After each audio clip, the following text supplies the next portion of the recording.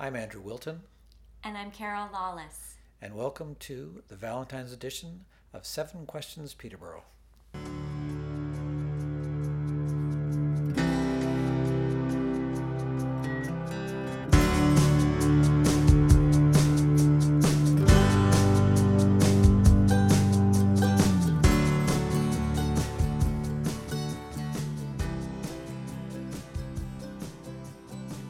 Hey Andrew, today we're welcoming Christopher Wilton on the show, and I'm really excited he's coming. Chris is one of those people I love running into. He's always got a great story, he's so literary, he's funny, he's into music. He's just a great guy. Yeah, I met Chris at, I think the first time at St. Verona's where he works, sharing his knowledge of wine with customers, and his knowledge of wine is so vast that you and I were talking about Valentine's Day coming up, and we decided, wouldn't it be great to figure out what kind of wines we should be buying for Valentine's Day? Well, we're going to ask Chris, and here he comes.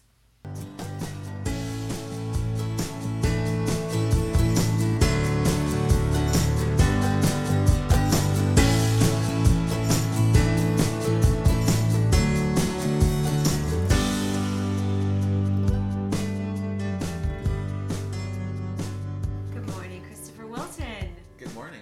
Good to see you. Nice to see you, Carol. Thanks for joining us on a Sunday. Yeah. This is something new for us. This is really great, and I do want to start by saying this is not, Carol, I'm not changing the name to the Wilton Show. Oh, okay. I've been thinking about it and just having Wiltons from now on, Oh, okay. but we'll see how it goes. You might run out. I might run out there. I don't know, there are many of us in town, are there? Oh, thanks for springing that on me Yeah, to yeah, kick off the show. Yeah, just wanted to let you know. So we have big 7 questions for you, Chris. Okay. And Carol, you're starting with the first one. Christopher, who I always want to refer to you as Magnus because Yes. you are. And so before I ask you the first question, I'm going to jump off the script here. Where does that come from? Magnus Pym. It comes from leaving Trent. So, you get your institutional email and whatever it was, I can't even remember now, cwilton@trentu.ca. And, that was the early days of email and internet.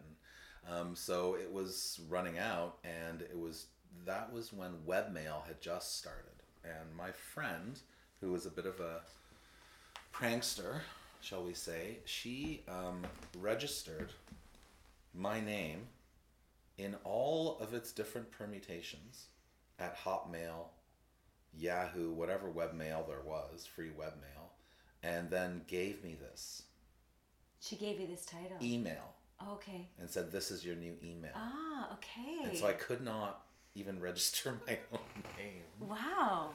And it's kind of bizarre. It's Magnus Pym is a character from a John le Carré novel. Okay. He was the perfect spy. Oh, right. Okay. Oh. BBC. Strange, but however, she did misspell Pym. Oh, So in the novel, it's Pym, Okay. and I'm Pim. But it's great because spelling mistakes make good things unique. Exactly. So that's where I've had it since '96. wow. Wow. Okay. Cool. That's fun. So I refer to him as Magnus and Well, I saw that in your email. permutations of the word. Oh, magnanimous one. Well, Yeah. Just Yeah, having so fun that's with it. that's where that comes from. Okay. Cool. Yeah. All right. Well, Christopher is a wine guy. You're a sommelier. I am. Yes. And so our first question is about wine. Mm. And Chris, we want to know, what's the last bottle of wine you purchased for yourself? So I purchased the Antica Herpina Torrasi 2010 from the Lansdowne LCBO. Okay. And Tell us Tell about us a it. little bit about it. Well, Torrasi is a region in southern Italy, really right where the ankle bone is on the boot, and makes some of the most glorious wines in the world from a grape called Aglianico. And Aglianico is, people love Aglianico because of its ability to age. And this just happens to be a bottle that's 2010. So I saw it there and I was like, oh, and it was on sale, so I bought it. Now, it wasn't cheap. It was, I think, $30 or something, but it was $5 off, and yeah, so I bought that. And, What would you drink it with?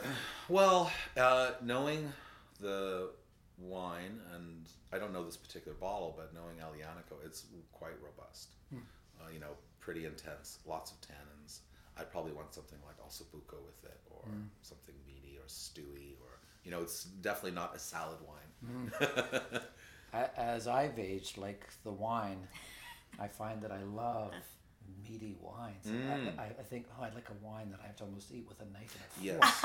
A meaty wine. Yeah, it's just so full in your mouth. It's just amazing, those Yeah, flavors. and this wine is like that, except it has some age, right? It's 8 years old or whatever. So as wines age, they become lighter and more elegant. So it's a funny thing for me, because a lot of people talk about wanting like big, intense wines, and it's like, well, if you look at fine wine, what fine wine really is, you have the intensity, but the bigness narrows down, and red wines drop their body as tannin and sediment, and that's why you get your little sediment layers in aged wine, and they actually become quite light in a way, and so I don't know, that's the beauty of it for me. And this one is apparently quite floral, and developing all of these what we call tertiary aromas. Wow, it just makes me want to go to Italy just to try it right there. Go right to that ankle. Right to the ankle. I want to hear you say Aglianico again. Yes, which means from Greece. Okay. Because so many Italian grape varieties, they believe, came initially from the Greek colonization of Italy. And especially that was where the Greeks landed, just down in the south, and then a lot of the vines spread. I think they figured out that Aglianico is not from Greece. It's actually a native Italian variety, but you'll find Greco, Di Tufo, all these Greek names. Yeah. Neat. Yeah. Nice. Okay, question number 2. Oh, jeez. So, Chris, you've worked as a server and a bartender. Yes, I continue to work as a server. And you continue to work as a server and a bartender. And we were thinking, what's the most surprising thing a guest has ever said to you while you've been working? So, this was kind of hard to answer or think about. I have one story, though, that I'm going to relate to you, because it's a story that I tell occasionally. It was working as a bartender at the Only Cafe many moons ago, and a young woman, I was serving her, and she asked, who's that? In the Only, there's all these pictures, and behind me was a picture of Marilyn Monroe. And I said, oh, that's Marilyn Monroe. And then she said, who's Marilyn Monroe? Oh. Wow. And I was flabbergasted. She must have been, let's say, 19 or 20, and I just, I understand that Marilyn Monroe died in 1963, well before this woman was born, but I was born in 1971, so she her also died. influence has, Yeah, there's a kind of cultural vocabulary that people have, and an iconic image of someone that you would show a picture and everyone would go, oh yeah, that's Marilyn Monroe. It was just, I don't know, it's somehow illustrative of something to me, and I don't know what that is necessarily, but perhaps it's, I don't know, maybe a kind of interest in the world about you. Right. Yeah. Yeah. Yeah, I mean, I was thinking, was it a timestamp for you where you realize, oh, there's a switch, a generational switch between yourself and younger people? Although I would think a lot of young people would know who Marilyn Monroe is. Well, that was, I think, initially on the face of it, it's a timestamp. And then you think about it a little bit more and you go, well, she died before I was born, or Jack Kerouac, or I don't know, there's so many examples of, let's say, cultural figures that are not necessarily in contemporary use as currency. Yeah. That you still kind of know about. But maybe it is. Maybe it's the change, because for me, we had posters when I was a child of Marilyn Monroe, and so. Well, even Marilyn Monroe movies were playing on the TV when I was a kid. I think that's highly unusual. But I also have encountered that where somebody has asked me, who are the Beatles? And Right. that freaked me out. Right. That because, really, because I thought, well, all music, like so much music of rock and roll, contemporary music, comes from the Beatles. And So it's yeah, that's very interesting because I would say I'm on kind of like maybe a cusp or the tail end of your generation, and so I grew up with the Beatles. My parents listened to the Beatles, and so that was just a part of my world, and I don't know if millennials or whatever other generations are experiencing that, because there is this thing that I've noticed lately where people are like, the Beatles suck, or that they're overrated, and I'm just like, we would never in a million years have thought that, because they were so influential, and Lennon and McCartney as songwriters and all this stuff. I was interested. My own kids are, excuse me, in their 20s, and there was a phase with both of them where they were listening to Beatles music. And I know there was a movie that came out about 7-8 years ago that had all Beatles songs in it, and it was called it was Across the Universe. Across the Universe. Yeah. And it was all Beatles songs, Yeah. and that really turned my kids onto the Yeah. Beatles. So maybe they need something to turn people onto Well, yeah. Marilyn Monroe. Well, this is our Valentine's edition, so Carol has a question for you. Number 3. What's the best wine for lovers? And if you're not lovers yet, and you hope that's the end result, Chris, tell us. Well, the easy answer is every wine. At least for the latter part of your question. It's difficult because there are things like in Beaujolais there's there's different levels of Beaujolais. There's Beaujolais Nouveau, which a lot of people are familiar with, which is the new wine released every November, the third Thursday of November every year. It's the fresh wine, and it's quite cheap, and you just, like, as the French say, glou glou glou, right? You just drink it. And then there's Beaujolais Village, and then there are villages in Beaujolais. There are 10 of them, and they're named, and they're the Cru Beaujolais, and one of those villages is Saint-Amour. So that would be like an easy kind of quaint answer in a way, because of, like, of course it's love, etc., etc. But the wine that I want to answer with is Merlot. So Merlot has, let's say, been maligned a fair bit, especially by the movie Sideways. A lot of people, that movie, strangely enough, or maybe it's not so strange, but it skyrocketed sales of Pinot Noir in the States particularly, and some people credit a little plummet of Merlot to the movie. Now, Merlot was maybe trending down for a while there, but it's one of the great grapes of the world, especially when it's done right. And the wine that really kind of pushed me down this wine path was mostly Merlot. It was a Pomerol, which is in Bordeaux, called Vieux Chateau Certain. And when I tasted that wine, it was like sex in a bottle.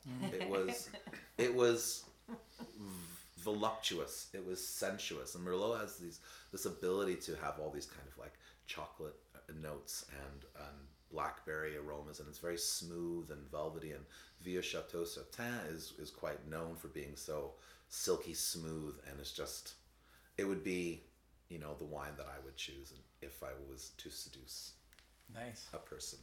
I'm revved up right now just hearing that. I was thinking as you were talking, we've got to post all these names of the wines on the website so people can look and find them. They've got a couple days to do it. Now, Vieux Chateau Certain is in the LCBO, but it's not inexpensive. Yeah. But if you're making an investment in love... Well, that's the thing. That's the thing, right? So the 2004 is available, and it's $750.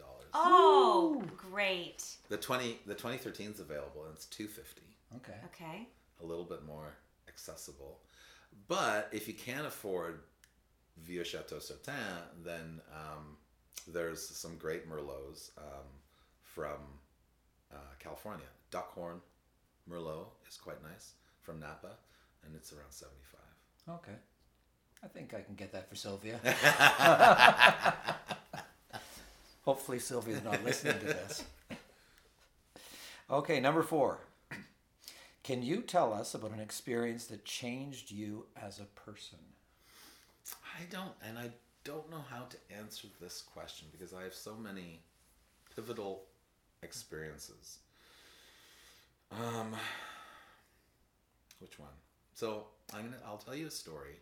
It was during my days at Trent. We went on a field trip to the National Gallery. During this time, this was the early 90s, there was a bit of a hullabaloo at the National Gallery around a particular painting, Barnett Newman's Voice of Fire. Oh, right, yeah. Because they bought it for 2.1 million or something like that. Okay, oh my gosh, yeah. And I had an experience with this painting. I had what I would term a religious experience with this painting. I, entered where it's really how they, I think, framed the painting, because I don't know if you've seen it, but it is quite tall, and they framed it in this long gallery at the end, and there was the Voice of Fire, which is really, a duochromatic painting, right? It's blue and red, but somehow Barnett Newman figured out, I don't know how he did this, but I walked to it and I was just kind of like looking at the painting, and the red stripe down the middle spoke and boomed. It was like a pillar of fire. Yeah. Like out of, I don't know, the Ten Commandments, kind of like, and it like resonated for me, and I was overwhelmed. Now, how did this change me as a person? It's more difficult to say, but simply to say that I was kind of open to the idea that you could have, that art could give you these kinds of spiritual experiences, because it really felt like that to me, and I thought those 2.1 or whatever it was $1 million were well spent. I've seen the painting too, and there's almost a vibration to it. Mm-hmm. Just the way the colors two worked. colors Yeah. they work together. It is. If you see it just flat on a computer screen, it doesn't have that same effect. No. It's experiencing that painting. I know what you're saying. It's really neat. So that was one. Cool. Number 5. Still me. Still you. Good thing we write down who is asking the questions. It's your show. It's the Wilton Show. What author or book has had a profound impact on you, and why? Another super difficult question, right? Because so many authors, so many books.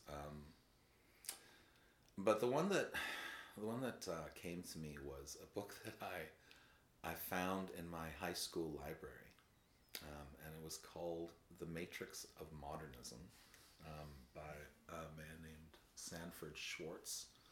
And its subtitle is Pound, Eliot, and Early 20th Century Philosophy.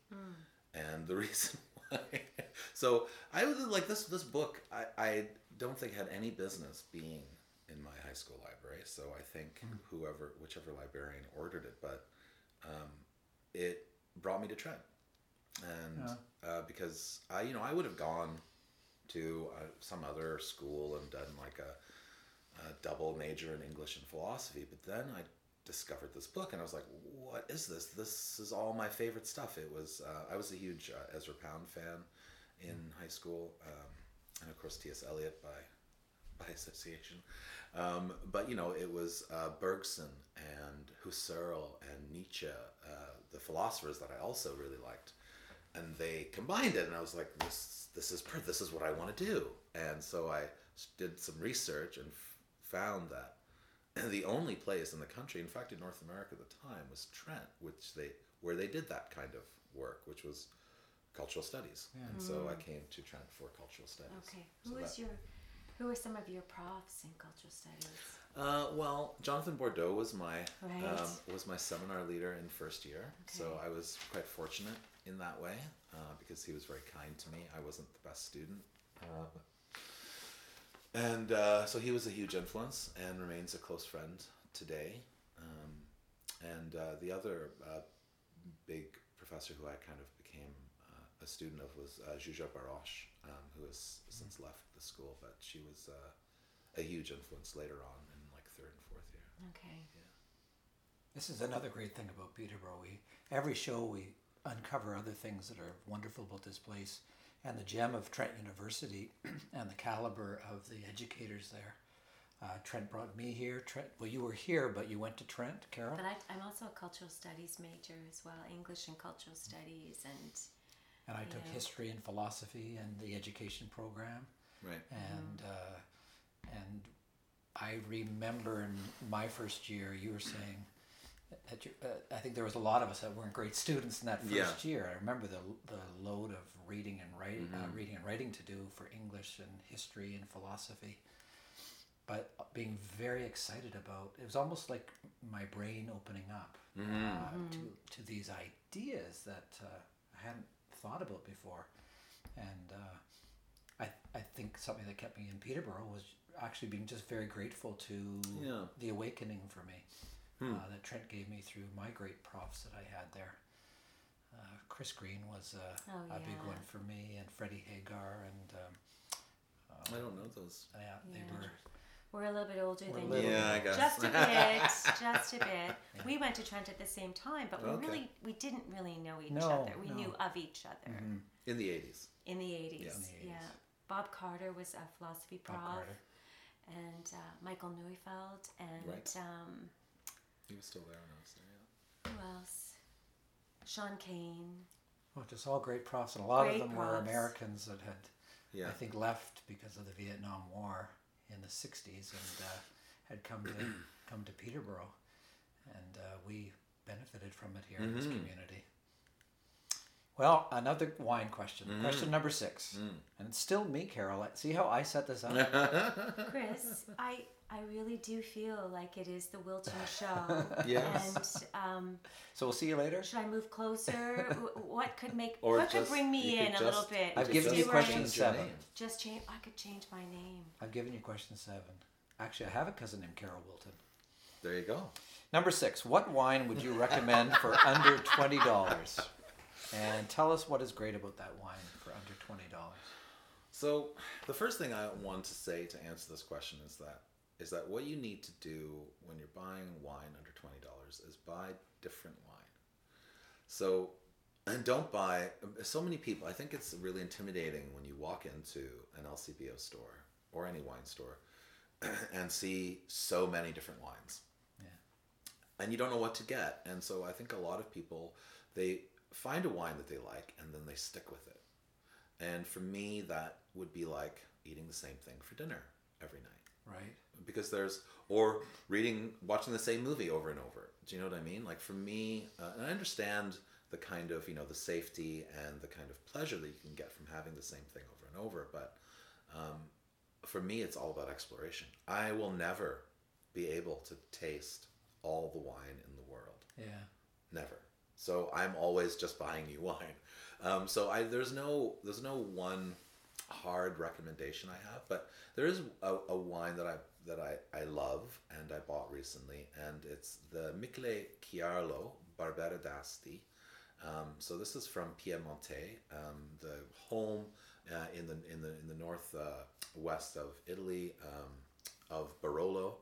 And Michele Chiarlo is one of the best producers. Michele is now, I don't know, in his late 90s. He's not really doing much, but his 2 sons run the business, and the winemaker is Stefano. And I've had the pleasure of spending several visits with him in Italy, and he's just he's a large man. He's very full of life, and they make some of the best wine in Italy. This is not the top of the line for them. This is kind of like the entry level. So Barolo is made from Nebbiolo, and Barbera d'Asti is Barbera. So there's a big difference between these grapes. Barbera is very acidic. It's very fresh. It's got a lot of red fruits. It's the perfect pizza wine, and in fact, that's often it's one of the wines that I will buy more than once. Is kind of what I'm saying. Yeah. I think it's like $16.75 in the store, and it has So Asti is the town that's nearby. So whenever you have the D apostrophe, it means Barbera of Asti. You'll also see Barbera d'Alba, but the problem with Barbera d'Alba is that all the best sites are reserved for the Nebbiolo grape, which is considered superior.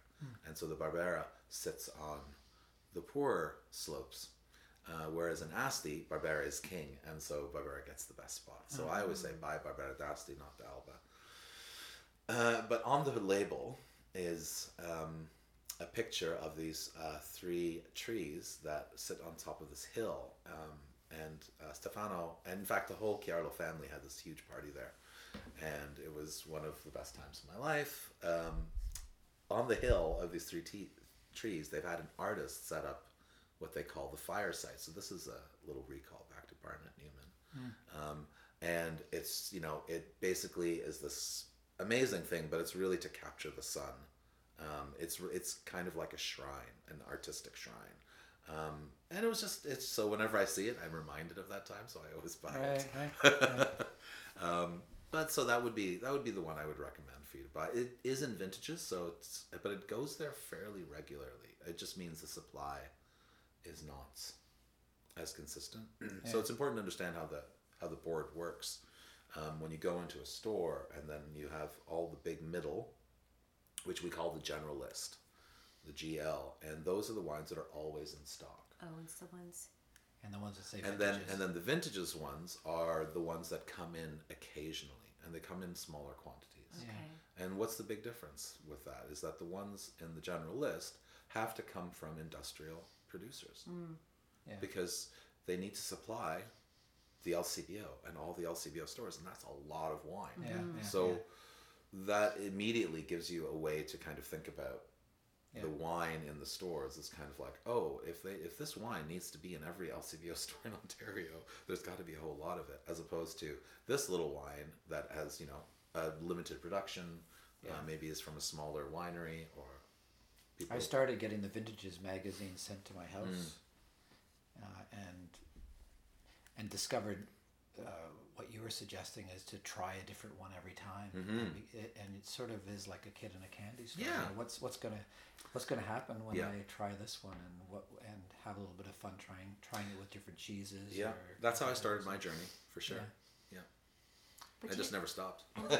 And what's the company? It's called Small Winemakers. Yeah, so I'm right? a wine sales rep for the Small Winemakers collection. Okay. Yeah, so we import wine from all over the world and principally deal with small family wineries. Okay, and you seem to have like a real affinity with Italy. Well, Italian wine. yeah, I mean, I've traveled to Italy a few times, so that's one of the reasons. And then if you look at our portfolio of the Small Winemakers, it is largely Italy, so in a 7-page portfolio, 3 pages are Italy. Okay. So we definitely concentrate on Italy. And the thing about Italy is that there's so much to discover, So can people purchase wine through you? Yes. Yeah. So I sell wine directly to restaurants. Oh, okay. And the AGCO law is that we have to sell by the case. They won't let us sell individual bottles or mixed cases.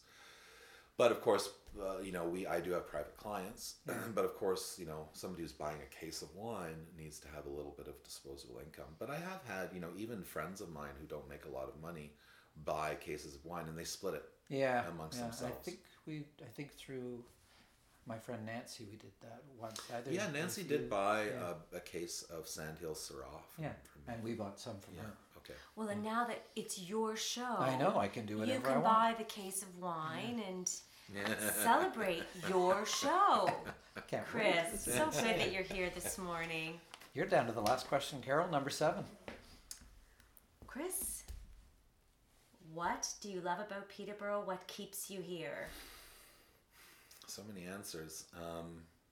I love many things about Peterborough. So I've left Peterborough twice and come back. I came back the first time for a cat. I've got a cat you can have. We were talking about Phil Oakley earlier. I was out west and I left my cat, cow cat. With Phil? With Phil. And Phil messaged me out west and said, "Chris, come and get your cat. I don't want to take care of your cat anymore." And I didn't want to put the cat on a plane because I was kind of ensconced out there. And so I came back to get the cat and kind of tie up all my loose ends in Peterborough. And then I met Melinda. That'll do it. Yeah. Transformation. Yeah. And then Melinda and I went to Toronto, and we were kind of building a life there. And then we decided to start a family. And then we moved back to Peterborough because she's from Peterborough. Oh. And her parents are here. Okay. And, it's not just, they are kind of invaluable to us in our lives, but it's not just the help that they provide. It's merely the experience and connection that the boys have with them. Because that's you cannot buy that. And so that's the Princeau family is one of the things that keeps me in Peterborough. We have family dinners every weekend. That's so nice. Nice. Yeah, I think that's super important. I think a citizen is born at the dinner table. I think, or made there, right? So, but what I love I love so many things about Peter. I do a lot of work in Toronto, and Peterborough's close enough that I can do that. But I don't like living in Toronto. I love our proximity to all of the wild parts of Ontario. We have so many great parks so close by. I love rocks, trees, and water. It's just, it's funny talking about being out west. They're so kind of environmental or naturalistically chauvinistic out there, right? They think, oh, right. Why would you go back to Ontario? Right. You know? And it's just like, for me, Ontario is much more beautiful than British Columbia. But it's so much more subtle. It's an older landscape, right? The mountains have been worn down to little smooth nubs, and it's not so I don't know, ostentatious. Yeah, in your face as BC.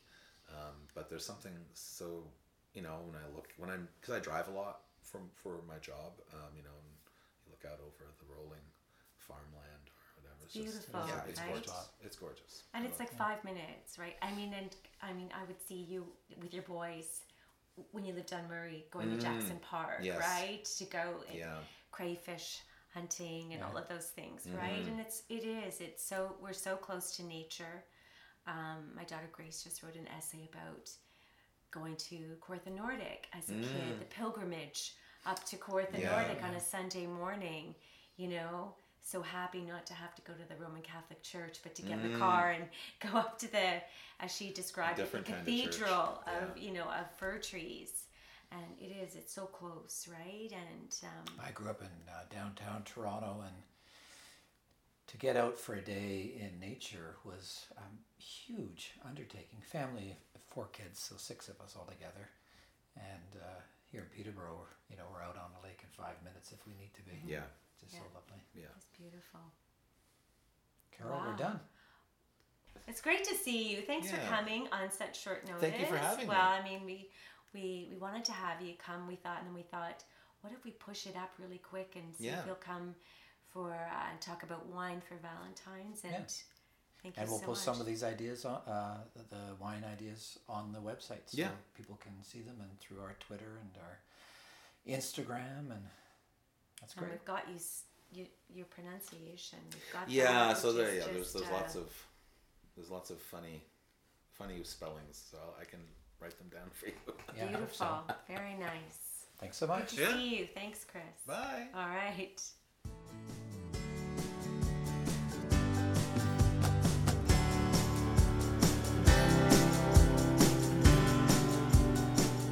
Hey, Carol, I really enjoyed talking to Christopher Wilton today. Boy, he is a guy that has such a deep knowledge of wines, literature, the arts. It was so fascinating. I actually want to listen to the program a couple times with a pencil and a paper to write down some of the things he's saying.